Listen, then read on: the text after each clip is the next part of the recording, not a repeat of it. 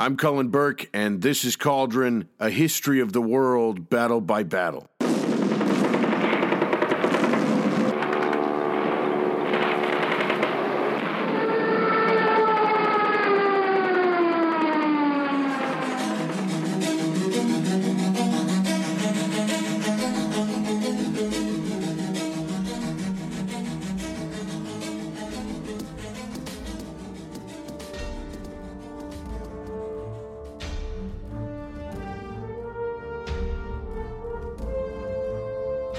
The Cauldron Podcast Book Club is going to start as soon as I get the first book, which will be a biography of Boudica, or Boudica, whichever you prefer. And so if that's something that you are into or you dig, go to Instagram and look up Cauldron Podcast. And we are basically going to read a chapter a week, and then I'm going to do a Facebook or an Instagram live video, and we're going to have kind of an open discussion as we go through the book and just talk it out.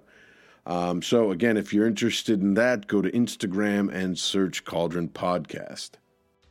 Or reading, I will put a link to Amazon or whatever in the show notes. So you'll be able to just go there and pick up the book and start reading and following along with us. The last episode we covered was the Battle of Iwo Jima. And there was a ton of really good feedback and a lot of just general interest. So if you want to kind of dive in a little bit more into the story of Iwo Jima, I really cannot encourage you more to head over to YouTube and look up the video Memories of Iwo Jima. It's put out by, I want to say it's put out by the VA or a Marine Veterans affiliated group, and it's basically just interviews with current surviving veterans, and they talk about their experiences while it's interplayed with kind of one-on-one interviews with them and then actual battlefield footage. And it is really, really powerful stuff. It might be the best Iwo Jima related video on the internet. If you don't get choked up watching this video, then you are a far colder person than I am, because the voice that, or the voices of these men as they kind of talk about their experience and the men and friends that they left on that island, it's powerful, powerful stuff. So again, that's Memories of Iwo Jima, and it's on the Facebook page. I have a link up there, but you can also just go to YouTube and check it out there.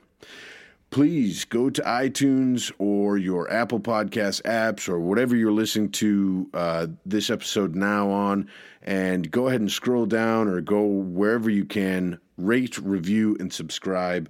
Again, it really does help to get us heard by more people and higher up on the history list. So if you could do that, that would be great. If you have a second more, really please try and get a review on there. Each time someone writes a review moving forward, I'm going to give them a shout-out credit as a producer on the show. That's how important these reviews are to me. So it can't hurt you. It takes a couple of seconds, and it can only help the show get better and better. So thank you for doing that. Thank you for listening. All right, that's enough of that. Let's get stuck in, and let's head to North Africa some 2,065 years ago. It's a time of turmoil and war, a time of sandals and swords, a time of Caesar.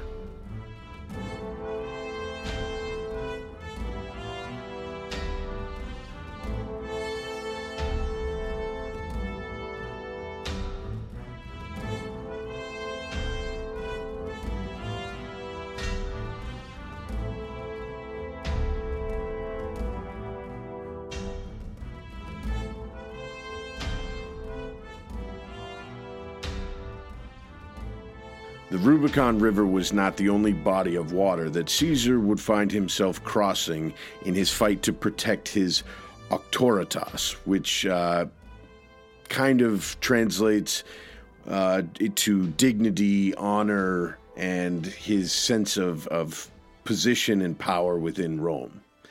It was, however, the first body of water that he would cross. From the river crossing to the fields of Pharsalus, Caesar time and again showed Pompey Magnus, or Pompey the Great, that speed and determination often trump patience and numbers on the battlefield. Pompey's comrades, who were the self-styled Boni, which translates roughly to the good men, proved to be little more than a hindrance to the once great general, and at Pharsalus the Pompeian forces were completely crushed, and it was basically a total rout. Like any good Roman, though, Pompey Magnus refused to surrender after his defeat, and instead he fled the field, basically going to his nearest allied area, hoping to build another army and continue the fight. And so he headed to Egypt, where he thought he would get the warmest welcome. Once he was in Alexandria, Pompey was summarily executed. He was decapitated on the beach after getting right off the boat. And this was in full view of his family, his entourage, his freedmen, his slaves. It was not exactly the welcome the great man was probably looking for. Caesar crossed the Mediterranean unaware at first that his recent enemy, but a man who was his former friend and son-in-law, Pompey, was already dead. But once he was given the gruesome news and was told exactly how Pompey was executed, it's pretty unlikely that Caesar would have done anything other than what he did do, which was to head straight for the Ptolemies' capital city of Alexandria. Sifting through the incestuous court of the Ptolemies was a messy, confusing, and fairly deadly task that Caesar had set himself. But he eventually decided to back the young, beautiful Cleopatra, and this is the same Cleopatra of Shakespeare and fame throughout history. So Caesar decides to back her, and Alexandria almost instantly becomes a nasty little war zone. For months, Caesar is besieged in the palace in Alexandria, but he's eventually able to use his forces to defeat Cleopatra's little brother/husband, and he installs her successfully as Queen of Egypt. And in this process, he establishes basically himself in the name of Rome as the essentially the ruler of Egypt through Cleopatra. I believe it's at this point that he gives Egypt ally status. I don't think it's until Augustus that it becomes a province. But anyhow, Egypt is, for all intents and purposes, under the rule of Rome at this point. Caesar also takes his new paramour, I guess you'd call her, on this really famous long trip up and down the Nile in her royal yacht. He falls in love with her, or whatever it is that passes for love with Caesar, and in all likelihood he seems to have genuinely loved her, or cared for her, and even fathered, most likely or seemingly, he fathered a son named Caesarion on her.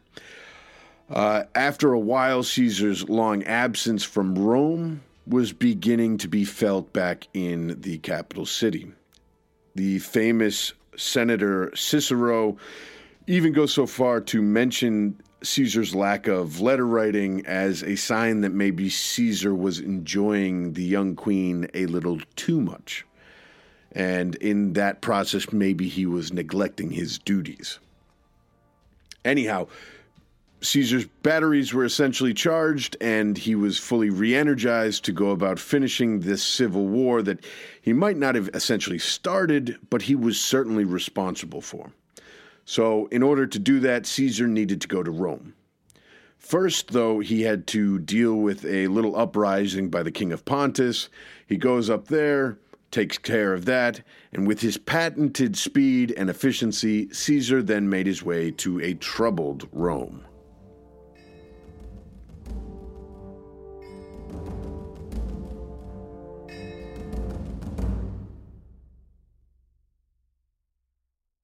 Rome had been left in the less than capable and often wine-soaked hands of Caesar's most famous or infamous, depending on who you're talking to, subordinate. That would be the legendary Mark Antony. While the master was away, the children made mischief, and everywhere Caesar looked, Rome was in complete disarray. Bribery and street violence was back in force and had been basically allowed to run wild by Mark Antony, who no doubt did very well in both of these activities. It's at this moment that we get one of the clearest examples of why Caesar was one of history's great leaders and generals. So Caesar's decisiveness and his deep understanding of the psychology of his men teamed up with his complete fearlessness and self-assuredness and a very wily cunning that could win battles bloodlessly, and basically he put himself in positions where he could win before his opponents even knew that they were in the middle of the battle. So 4 of Caesar's veteran legions were left behind by him as he went to chase Pompey, and these were left as kind of a defensive force. So they were there to protect Rome from being reconquered by a stray Pompeian legion, but they were also there to work as kind of a public order force, a large police force, trying to keep Rome as close to running a normal day-to-day existence as possible. But these very legions that Caesar had left, believing that they were his veteran legions and therefore very secure in kind of letting them do their own thing, they ended up adding to the general chaos in Rome. These men had been, in many cases, through 15 years of campaigns throughout Gaul and into the Civil War. And they had been through combat, and though they were very loyal to Caesar, they had kind of gone to seed under Antony. Discipline was down, they were bored, and with most soldiers, they need something to kind of keep them busy or occupied. Otherwise, they start to think about how much they're owed and how wronged they've been. So that's what's happening to these 4 veteran legions. They've been given a lot of time to sit around and think about the amount of money that they are not getting. So these 4 veteran legions, they demanded to be paid, discharged, and then given their promised rewards of money and land. And this land dole would be the constant craving of every legionary for a long time, until Augustus outlawed the practice of land grants for military service. I think he eventually just did away with the whole process. But anyhow, so one of these legions that was involved in this mutiny is even Caesar's personal favorite, and maybe the bravest, fiercest legion in Roman history. That's the indomitable 10th Legion, which if you go back and do any readings, and I'm sure at some point we will cover them actually fighting in a battle, but the 10th has just a great, great history of its own. So word got to Caesar that his 4 legions were making demands and clamoring for discharge, so Caesar set out to clear things up.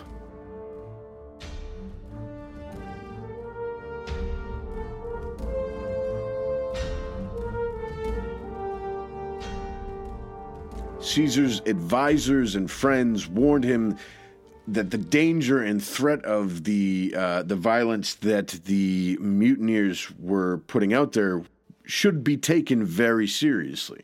They were afraid that these men were going to cut down anybody that went to them to negotiate, and they even advised Caesar that he should probably just meet the demands and be done with the whole affair.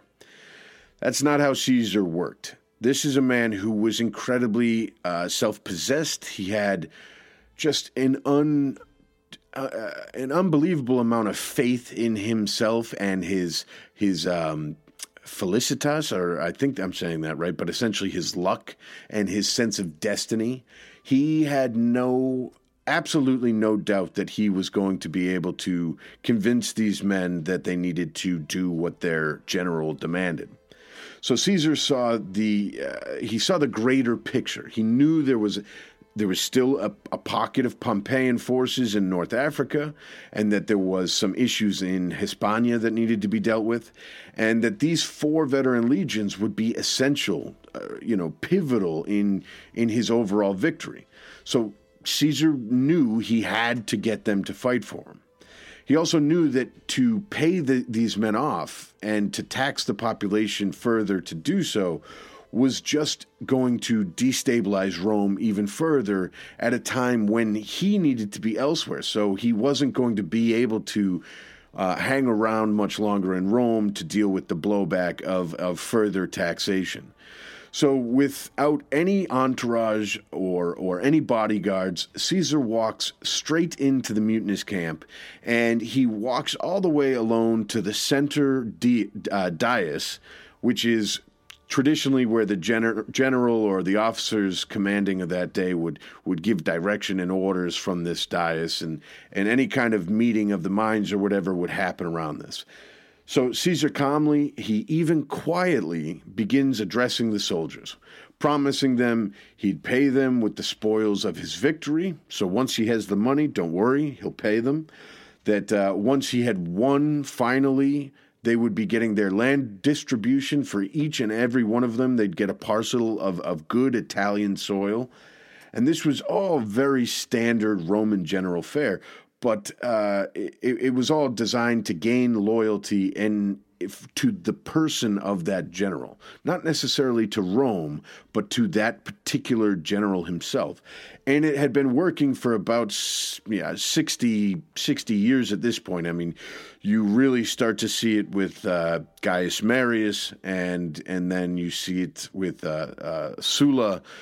And Caesar's just kind of following in the footsteps of those great generals when he's promising the money and land. But as he's speaking to these men, promising to get them what they're demanding eventually, there's a small little difference, and the men closest to him, closest to this dais, begin to notice as Caesar, their general, is continuing. He's always, in every speech beforehand, every time he's referred to his soldiers, he's called them his commilitones, which meant essentially comrade or fellow soldier. Combined with his generosity and his incredible ability to remember names, commilitones was another way of building a bond between Caesar and his soldiers. It was an even better way of tightening that personal relationship and making his soldiers feel like Caesar cared for each and every one of them individually. So this commilitones really means a lot to the men. But now, alone amidst this crowd of mutineers, Caesar began to call his men quirites, which is simply citizen. So it's a very, very blanket kind of blanket statement. He explains to the soldiers that there is no need for him to discharge them, as their selfish actions had already done that. Caesar would win the war with other men. These quirites in front of him were free to go home and await their pay. These quirites were no longer his commilitones, and so he needed to find men that would fight. So this seemingly simple reverse psychology, it worked wonders. And soon these veteran soldiers, these veteran men of the wars in Gaul, were openly weeping. They were screaming. They were demanding to be allowed to serve their general again, ripping off their armor in despair that he wouldn't take them back, and always kind of on the hunt for an edge, and wanting to kind of grind these men down even more to make them really beg to fight for him. Caesar at first, he refuses and says, no. You want to be discharged? By all means, you're discharged. I'm okay. I can win without you. But slowly, he starts to allow these soldiers to convince him that they could fight and that they would win.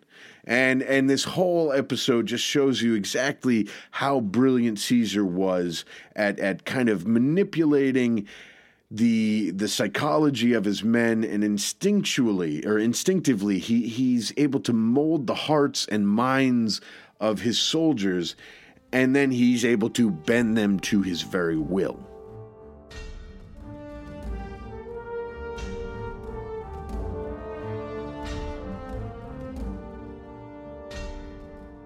With Rome finally set to rights and the mutiny broken, Caesar, never one to dally, set out for the island of Sicily.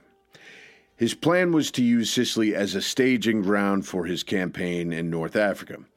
And obviously, Sicily is situated between the African coast and the tip of Italy's boot, and it had been used over and over and over throughout history by the Greeks, the Carthaginians, the Romans, the Phoenicians, basically as a major supply depot or staging ground for invasions all over the Mediterranean. Building up an army, especially in the ancient world, takes a ton of time. And Caesar was rightfully always afraid of giving his enemy time to feel secure. If his enemy began to feel secure, then the populace might start to be swayed in the direction of the Pompeians.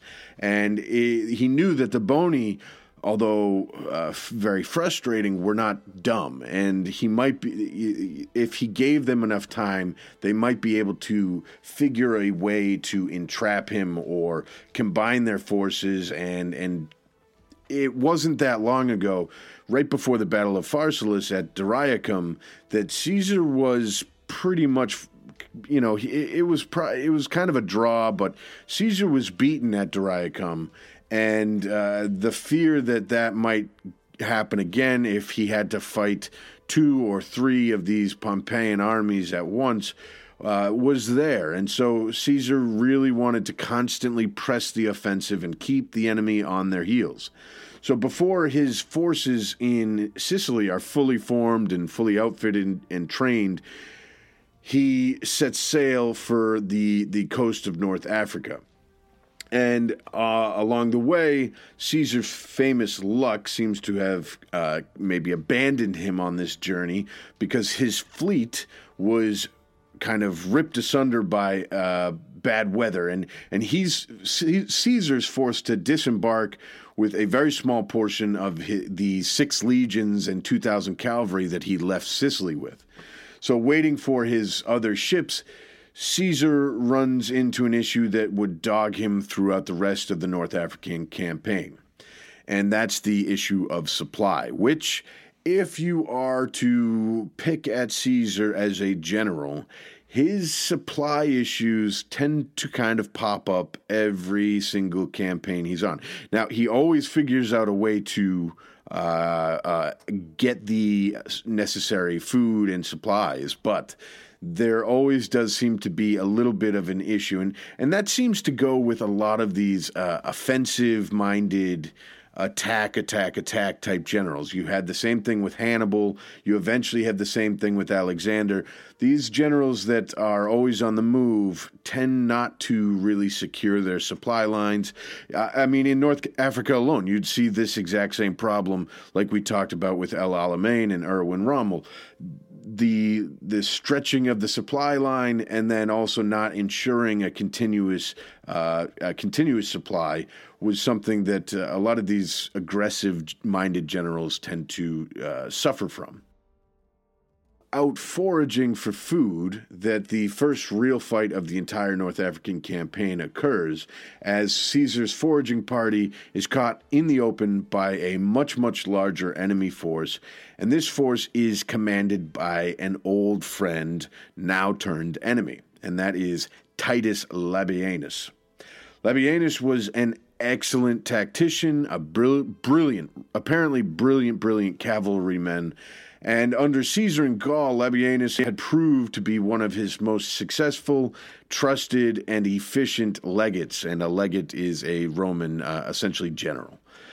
A vicious and kind of a man known to have a bit of a mean streak and a tendency towards unnecessary violence. Labienus basically was alienated from Caesar, and when the civil war eventually broke out, he turned to the Pompeians, who were more than happy to win the political points of having Labienus turn from Caesar, and also they were more than happy to have an extremely skilled military commander to kind of bolster their forces. So it's outside the city of Ruspina that Labienus now had Caesar at a wild disadvantage of maybe some 10,000 to Caesar's 3,000. And Caesar's in a very, very tight spot. And in this heated tactical battle, Caesar over and over proved just enough more skillful to kind of slip out of tight positions that Labienus was putting him in, and then he was really, really pressed to the max by a adversary that was just almost as quick and almost as skilled as him.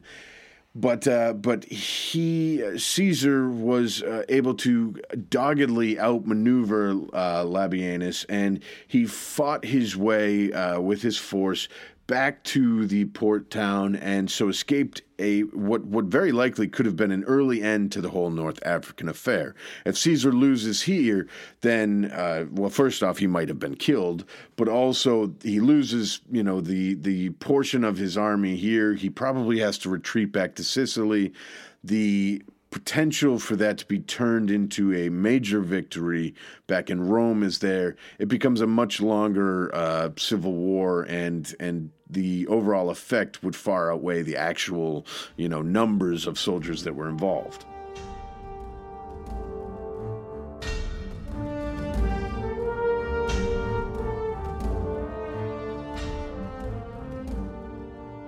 Once back to the safety of the port city, Caesar sets his men to dig in as only Romans could dig in. Equal part construction worker / soldier, the legionaries completed some of the most impressive feats of building in the ancient world. Often only to, they're throwing up walls, bridges, roads, forts, siege towers, impressive construction works, and then they're basically leaving them or tearing them down within, sometimes within days, if not hours, of putting them up.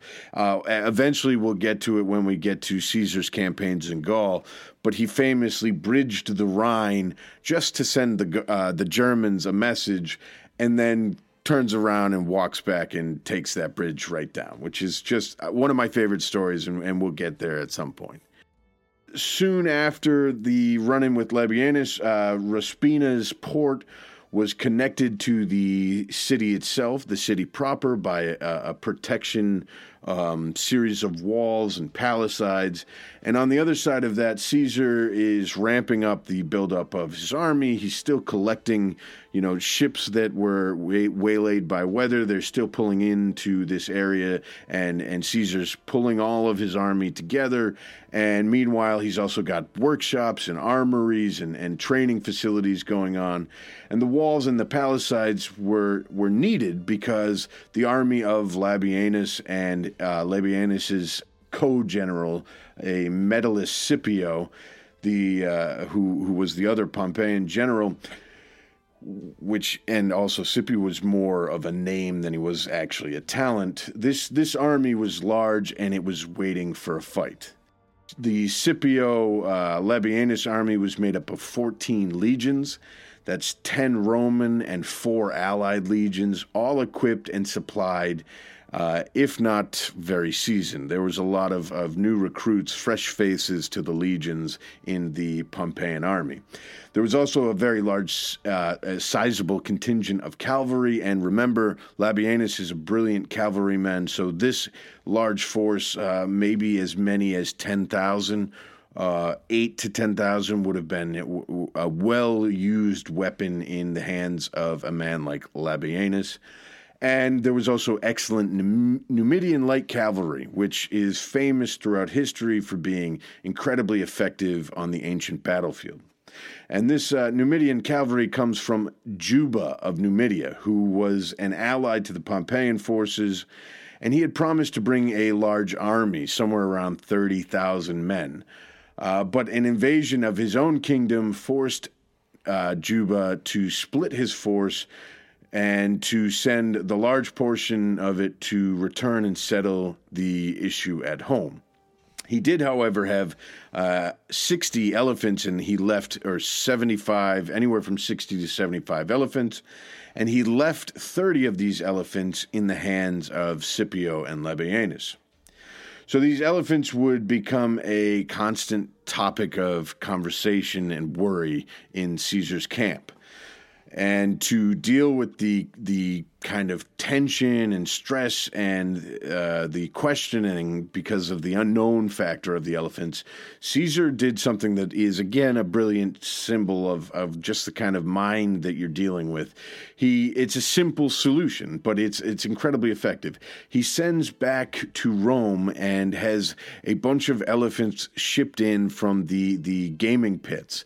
And then Caesar has his men train with these animals so that they get used to being around them. They're desensitized to them. They know and can recognize weaknesses and tendencies that might come in handy on the battlefield.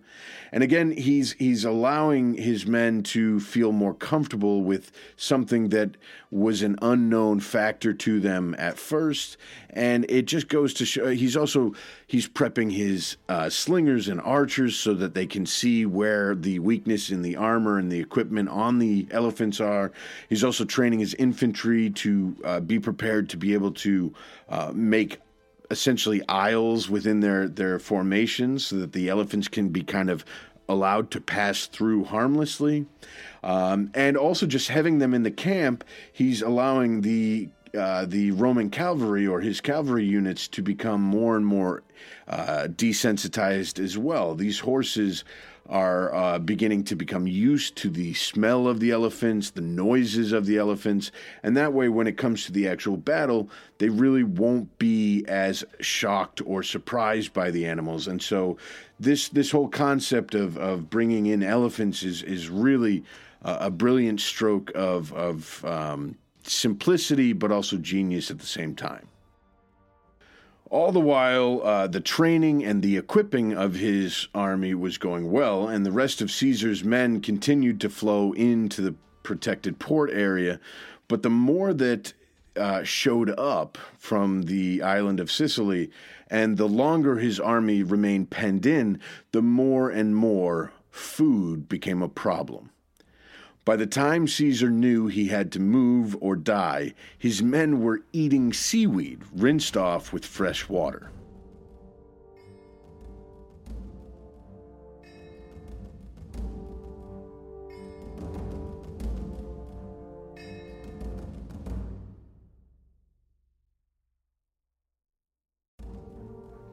Caesar realized that his position, though defensible, was not strong or well supplied enough to outlast a continual siege. Caesar's talents as a general, like I was saying, he's an aggressive-minded general, so his talents are really used best on the offensive. And the experience of his veterans was being wasted behind fortifications. They really were better used on the battlefield, confronting an enemy and doing what they do best, which is slashing, stabbing, and cutting an enemy infantry force to pieces. So Caesar decides to make a move, and hopefully he's going to get the army of Scipio and Labienus to actually commit to battle. After the Pompeian forces continuously are outside of the city and they're offering up battle formation as bait to Caesar, and he continuously refuses it. The ground isn't right. He doesn't want to put himself in a position where he can't win. So Caesar at one point slips out of the fort with his army and begins to march south in search of food and good terrain for a battle. Days and days of marching and counter-marching go by as Caesar, he's moving from small city to the next small city, taking food, taking supplies, and wherever he could and wherever he thought he might have a successful outcome, he's putting his men in battle formation, offering to the enemy to fight wherever he thinks the terrain is right. Now, this is a tricky thing for any general, but particularly in the ancient world where entire battles could be decided by just one little tiny small terrain feature. A good general had to pick ground that was that essentially provided his side with advantages, but the advantages couldn't be too obvious or too overwhelming, or else the enemy just wouldn't choose to fight. They wouldn't go through with the battle. The most celebrated of generals, like Caesar, could choose ground that seemed to work in the enemy's favor and so made them feel comfortable. And they were so tricky that once the enemy general realized the ground wasn't good, that the enemy actually had the advantage, the battle was already over, and that the losing general was his army was already being broken by the likes of a Caesar or an Alexander. So Caesar wanted to find ground that would negate the Pompeian strength in cavalry. Again, they've got somewhere around 8,000 to 10,000, maybe more, and he also wanted to keep the battlefront tight, which would give his veteran heavy infantry the best possible chance of just mowing down an enemy infantry force without being outflanked. So after taking the towns of Sarsura, Agar, and Tiga, and I might have the order in that mixed up or the pronunciation. I apologize. But anyhow, Caesar takes these cities and continuously is trying to goad Scipio and Labienus into a fight, but he's stood up at the dance floor each time by the Pompeian army. At one point, it's even reported that the two sides drew up into a battle formations and stood facing each other for hours and hours and hours. Now, again, we're talking about the spring in North Africa. We're talking heat and dust and sweat. I can't even imagine what it would take to get yourself into that mind frame. Think this happened again and again where these men were lining up. And it must have been exhausting just physically to get yourself all strapped in and ready to go. And then just think of the nerve-wracking nature of this, as each time you had to physically prep, but then you had to ready yourself mentally and emotionally for the violence and the chaos and the horrors and exhausting, vicious hand-to-hand fighting that would at any time, potentially mean that you're losing an arm or a leg or you're being disemboweled. The idea that men were able to do this every day, day in, day out, for hours on end those are some serious mental gymnastics that just I cannot fathom. Anyhow, so Caesar realized the Pompeians were practicing, oddly enough, a Fabian strategy, which is essentially they were denying him battle and a decisive final clash while allowing time and supply issues to take a toll on his army and do their dirty work, which is what we saw when Hannibal was in Italy, the only real successful general fighting Hannibal until Scipio Africanus was Fabius Maximus or Fabius, I forget. But anyhow, he creates the Fabian strategy, and it essentially allows time and distance to do the dirty work instead of fighting a superior general. Ironically, Caesar finds himself in the Hannibal-type situation as he is completely desperate for a fight. He just wants to get grips on his enemy, get hand-to-hand with him, and he ends up just finding himself marching around aimlessly, taking small town after small town, and it's only every time he does this, it only serves to weaken his position. So the Pompeians may even have thought that that they had Caesar on the edge. It wouldn't be surprising to think, if I'm Scipio or Labienus, maybe not Labienus, but definitely Scipio, I'm starting to think, oh, we've got him on the ropes here. Maybe we'll even start to see some of Caesar's men deserting to our side. But that was not likely to happen.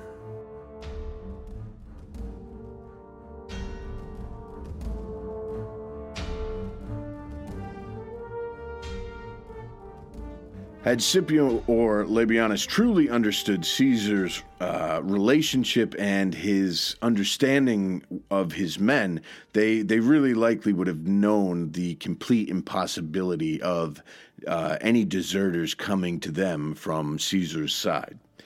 To highlight the total devotion to Caesar, the man himself, there is an excellent story about a group of his men that ended up in Scipio's camp. One of the errant ships carrying men from Caesar's 14th Legion landed in territory that was held by Scipio's army. The legionaries of the 14th were taken in front of the Pompeian general, and Scipio told them basically if they wanted to live, all they had to do was join him and denounce their guilt-stained commander. The unnamed centurion leader of the 14th is supposed to have responded, quote, "Should I take a stand against my imperatorum meum? I don't call you my imperatorum." End quote. The term imperatorum meum, which again I'm probably butchering, essentially means commander-in-chief, but it's a much more heightened version. It's a much more, essentially like it's like commander-in-chief on steroids. It's as if the state, the religion, the general, and the soldier's honor are all kind of wrapped into one term and blended into this. So this term was never used lightly. And in this case, it was the unfortunate men of the 14th who would find out how important this term was. And it was something that they were clearly willing to die for, as the source that relates the story tells that Scipio had the centurion killed and the other veterans tortured, while basically taking all of the fresh recruits from this group of the 14th and folding them into his own legions. With neither the Pompeians nor the Caesarians showing any sign of breaking or deserting en masse, the cat and mouse game just continued. Always moving to find more food, Caesar's army was regularly being snubbed by Labienus and Scipio. Even when Caesar invested the city of Uzita, the Pompeians did nothing. And so Caesar was kind of at his wit's end.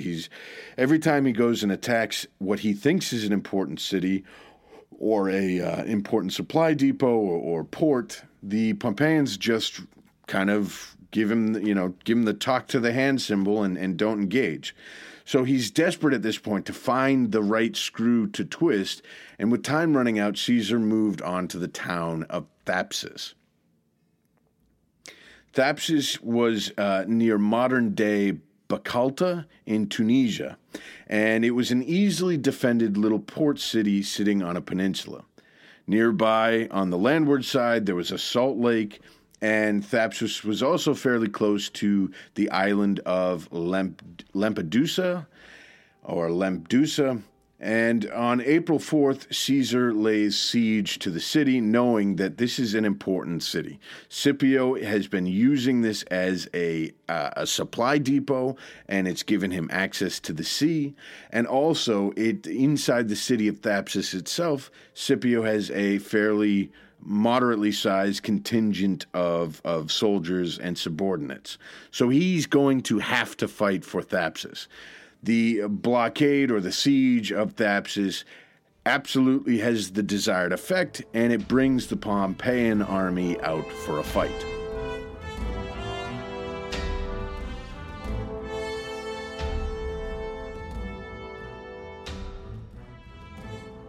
Now, Caesar didn't necessarily pick Thapsus as the battlefield, but again, we see Caesar's brilliance here because although maybe not picking that particular city as the place where he would fight, he is able to use the existing terrain very, very intelligently, and it basically puts the onus of how the direction of the battle is going to go in the hands of Scipio and Labienus, but they don't know how to outwit the position that Caesar has taken. So you have Caesar uses the Salt Lake on his left flank to anchor that side, and the port on his right to anchor his right flank, basically keeping the large force of cavalry that Labienus and the Pompeian forces has, basically in a position where they are going to have to fight their way through. If they want to outflank Caesar, they're going to have to fight through his cavalry, which their sheer numbers very well might allow for, but Caesar's banking on the idea that before they can get their way through, his infantry will have already won the day. Now, this would keep the numerically superior Pompeian cavalry in check and keep them from sweeping his flanks, but he was also facing a very large force of infantry. Scipio had formed his infantry into a pretty standard battle array, which is just kind of a giant block of heavy infantry right in between his two cavalry wings, and this big block of infantry maybe numbered between 50 and 70,000, or somewhere around 12 legions, and it's in the center of his formation. On each flank, he places on each flank, Scipio places a massive cavalry with his best, which is the Numidian light cavalry, on the far right of his line. Slightly in front of his infantry and on each flank, Scipio places the 60 elephants, which Juba had supplemented the other 30 he had left with another 30 from his army that he had brought back with him from subduing that revolution or revolt or whatever it was. And Juba and his force are there, and he's got somewhere around 30,000 men, but they are camped a little ways away from Scipio, and his army was positioned maybe as a reserve, or maybe he was kind of letting things play themselves out and wasn't fully committed. I'm not really sure because it's unclear. A number of different sources have kind of given different accountings of where Juba is, but suffice it to say, the full complement of 60 elephants or 75 elephants, according to sources, are arrayed in front of and on either wing of the Pompeian army's infantry. So Caesar, for his part, places his men in a fairly similar fashion with the bulk of his infantry in the center, and he's got a cavalry contingent on each flank. In an attempt to kind of control the flanks, Caesar also places his veteran legions on the extreme right and the extreme left of his line. And in a clever and unusual twist, Caesar also divides his veteran 5th Legion into two halves and places each at the rear of his left and right blocks of infantry. This essentially creates a semi-reserve 4th line that would be free to wheel around and deal with any flanking cavalry force that might have been successful, but its main objective was really to handle the war elephants that passed through the open infantry lines. Caesar's plan for handling these ancient tanks was to basically allow them through the lines and or try and harass them mercilessly with slings and arrows in an attempt to push them back into their own infantry. So, the lines were drawn up, the plans had been made, and now the battle just had to be fought.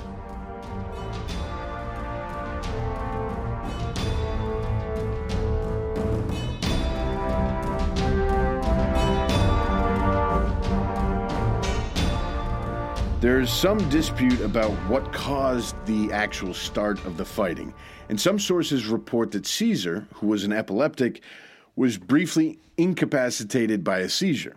So the kind of chaotic, hectic opening stages of this battle might be explained because Caesar didn't have really strong direct control over the events like he typically would.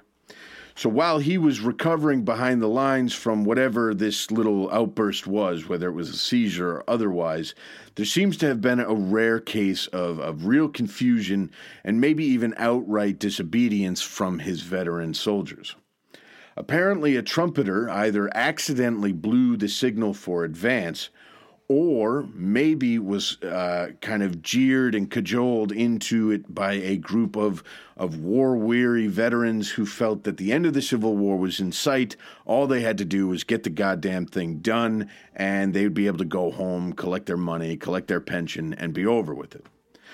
Either way, the legions advanced on the right-hand side of Caesar's line and began what amounts to an avalanche, because the centurions all start to try and hold the men up, but they are unable to stop or slow the momentum, and without without completely disarraying his entire line, Caesar realizes he has to just let events go as they are going, and so he orders a full attack across his entire battle line. His plan to harass the war elephants with missiles really did work on the right-hand side of the battle line, where his infantry was preemptively advancing. And on that side, the 30 or so war elephants were picked and prodded and hit with arrows and slings and whatnot, to the point where they just go nuts, and they end up rampaging their way into their own infantry, stomping and stamping and slinging their own men out of the way and crushing and killing them. And they're driven back into their own infantry, and they cause massive amounts of injury and chaos, and they open up huge gaps in that left-hand side of Scipio's line. So they're basically making a mess of the Pompeian left wing. On Caesar's left-hand side, however, the elephants went through his gaps in the lines and were basically deftly handled by the 5th Legion, functioning in that kind of weird reserve 4th line. So the fighting was nasty, and it was particularly violent, as one of the sources recounts that, quote, "I ought not, I think, to omit to mention the gallantry of a veteran soldier of the 5th Legion. On the left wing, an elephant, maddened by the pain of a wound it had received, had attacked an unarmed sutler, pinned him underfoot, and then knelt upon him. And now, with its trunk erect and swaying and trumpeting loudly, it was crushing him to death with its weight. This was more than the soldier could bear. He could not but confront the beast, fully armed as it was. When it observed him coming towards it with weapon poised to strike, the elephant abandoned the corpse, encircled the soldier with its trunk, and lifted him up in the air. The soldier, perceiving that a dangerous crisis of this sort demanded resolute action on his part, hewed with his sword again and again at the encircling trunk with all the strength he could muster. The resulting pain caused the elephant to drop the soldier, wheel around, and with shrill trumpetings make all speed to rejoin its fellows." End quote. So as you can tell, the fighting with elephants was very violent, very personal, but it went very well for Caesar's 5th Legion, and they were able to kind of take care of them and get them out of the way. So eventually the superiority of the legionaries pushes the elephants back and sends them into full flight. And this actually would earn the 5th Legion the right to wear the elephant as a symbol moving forward after the battle. So although the fighting on Caesar's left was heavy and seemed to be somewhat even for a little while, the right of his line was crushing the Pompeian forces. All those gaps that the elephants had created in their own infantry allowed the Caesarian army to just roll up the entire battle line. And it's often at the end of battles, and I know I've said this before, but it's really true. At the end of battles, it's when you end up with the majority of the death that actually occurs. And at Thapsus, this was especially true. Because once Caesar's cavalry swings around, attacking on his right-hand side and swings around and starts collapsing that enemy wing and slamming their horses into the confused and disoriented rear of Scipio's retreating men, any chance at any kind of ordered withdrawal completely evaporated. And Caesar's men once again showed a surprising lack of discipline that was maybe attributable to just sheer bloodlust at having brought on or at having been kind of run through the ringer throughout this North African campaign. Or it might just be that they were sick of fighting this war and thought that they could just kill everybody and that would end the whole damn thing. Either way, they end up going on a rampage, and as small pockets of the enemy become surrounded, Caesar's men just saw red and started hacking them down. Even surrendering groups who would be encircled were completely slaughtered, and at one point, a group of Caesar's own officers apparently were mistaken for enemy officers, and they were promptly cut down. Now, this mass butchery, it really went against the image of a merciful, benevolent conqueror that Caesar had really worked hard to create. He was incredibly magnanimous and was constantly pardoning and giving mercy and allowing people to pass through unharmed, even though that they had taken up arms against him, because his goal was to remain the first man in Rome, not to just become king of Rome. But anyway, it's clear that he either could simply not stop the onslaught of his men, or it's possible that maybe he decided this was a fairly well-deserved kind of venting of the anger, and so allowed it to go on. Either way, Caesar, he won the field at Thapsus and had essentially swept almost the entire Roman Empire of his enemies.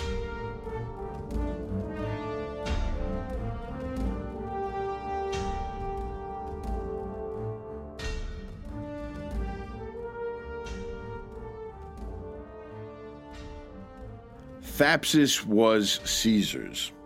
The Pompeian forces were destroyed, and North Africa was almost entirely under his control. And the battle had cost him maybe as little as, I saw, 50 dead, although that seems incredibly unlikely. And it was probably closer to another number I saw, which was around 1,000 dead. So Scipio flees the field in a very un-Roman fashion. Roman generals were supposed to either kill themselves or fight to the death, or they were supposed to try and make an ordered retreat and that way fight another day. But Scipio flees, and apparently he later commits suicide in a losing naval battle while trying to get to Hispania. Again, it's one of those things where there were a couple different sources, so it's a little unsure. Titus Labienus again survives, and this time he escapes North Africa only to also later appear in Hispania, and this time he would team up with the sons of Pompey and cause more trouble for Caesar. King Juba had seemingly not taken part in the battle again. It seems like he kind of sat the whole thing out to see what would happen, and once he saw that the battle was quickly being lost by the Pompeian forces, he slinks away from the field with his army intact. This all happens, but Juba is still at some point trapped and put in a fairly desperate situation, and he makes a combat suicide pact with one of his generals. The idea is that these two friends would essentially fight in single combat until one of them dies, and then the other one would commit suicide with the help of a slave, ensuring that both men met their honorable ends.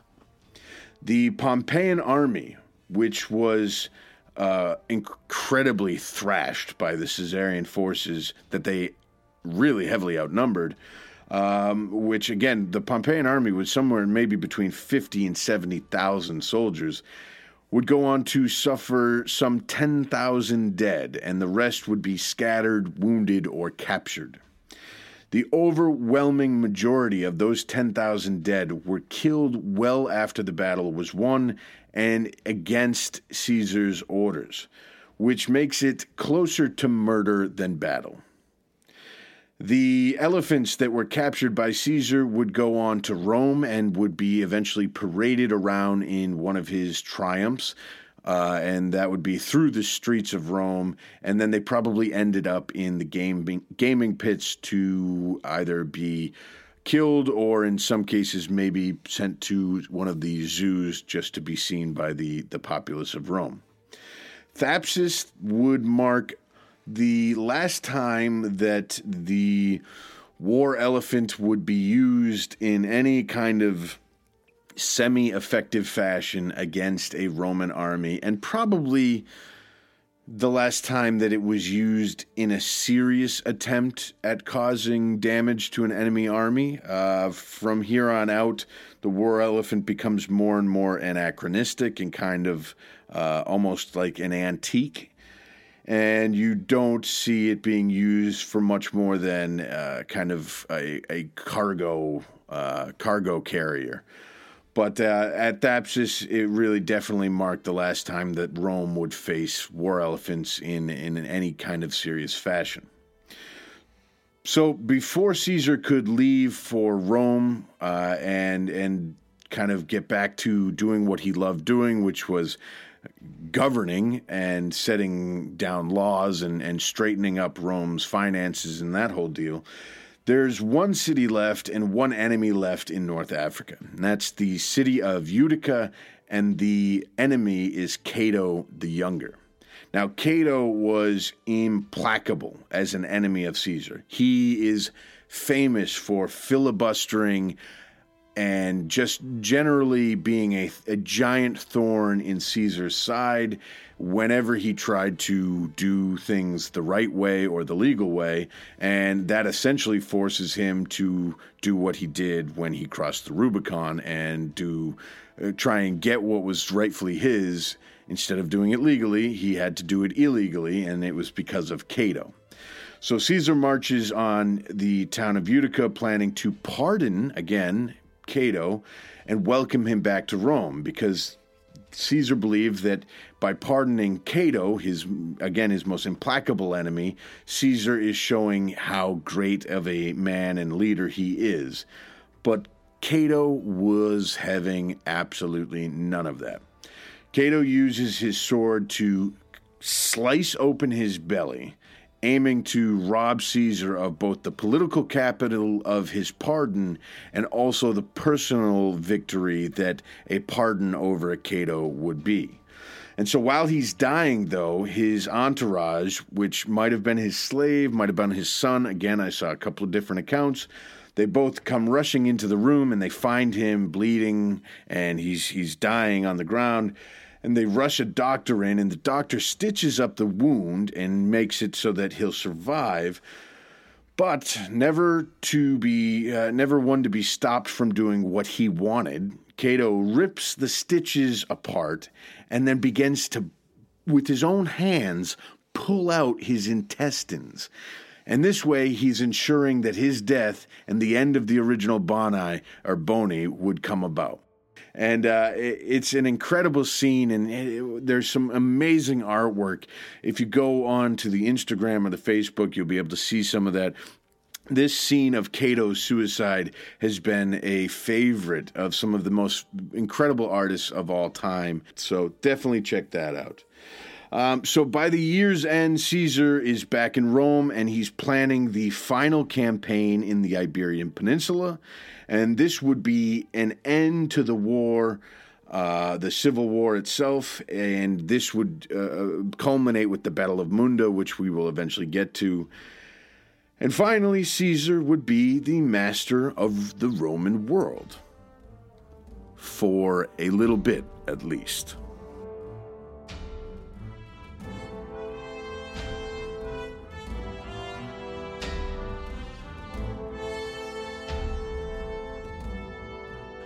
All right. That wraps up the Battle of Thapsus. Anything that I got wrong, shoot me an email or a message on Instagram or Facebook at Cauldron Podcast, and I'll make sure I fix it in the next episode. Obviously, I am not a Latin speaker, so I definitely butchered some of that, and some of this was a little confusing because of the ancient sources bopping around, so the timelines are a little wonky. If I got any of that mixed up, I apologize, and obviously draw my attention to it, and I will make it right. I have loved both the character and the historical figure of Caesar since reading the First Man in Rome series by Colleen McCullough years ago. And any chance I get to tell some of his stories and the stories about his life, I tend to ramble and really go on and dig into them. I enjoy them. I hope you do too. I can't wait to get into Alesia and some of his other, Pharsalus, the Battle of Pharsalus itself, and really dig into some of these cool, wild battles of Caesar. He's just an incredible historical figure. Brilliant and self-assured and apparently incredibly witty. His back and forth with Cicero is impressive. I think the man's fascinating, and I can't wait to dig into more of his life with you guys. So I hope you enjoyed that. This week's book or major source was called Masters of Command by Barry Strauss, and it's a great read. It takes on the lives of Alexander, Caesar, and Hannibal, and it tries to kind of figure out why they were so successful in parallel retellings. It also kind of asks some interesting questions about the various qualities of generals and why some are better at certain things than others. It's definitely worth checking out. I think you can get it on Amazon for like $6. So definitely, if you can, that's Masters of Command by Barry Strauss. Again, rate and review and subscribe on iTunes or whatever platform you are listening to this on. Please, please, please. It would really help. It helps make the show better. It helps kind of keep the engines, you got to throw that coal into the engines or whatever it is, the vegetable oil if you're going green or whatever the hell it is that keeps the engines driving. Rating and reviewing will help do that because it will mean that we'll be heard by more people, and therefore we will have a little bit more interest generated, and the discussions will just grow forward from that. Again, check out the book club on Instagram. That's Cauldron Podcast on Instagram. Just search it, and we'll start digging into that soon. This book club, I want to be open to anything: biography, history, historical fiction, maybe a little sci-fi with some history touches to it. Anything that we as a group might find engaging and something that might start a conversation. All right, that's enough of that.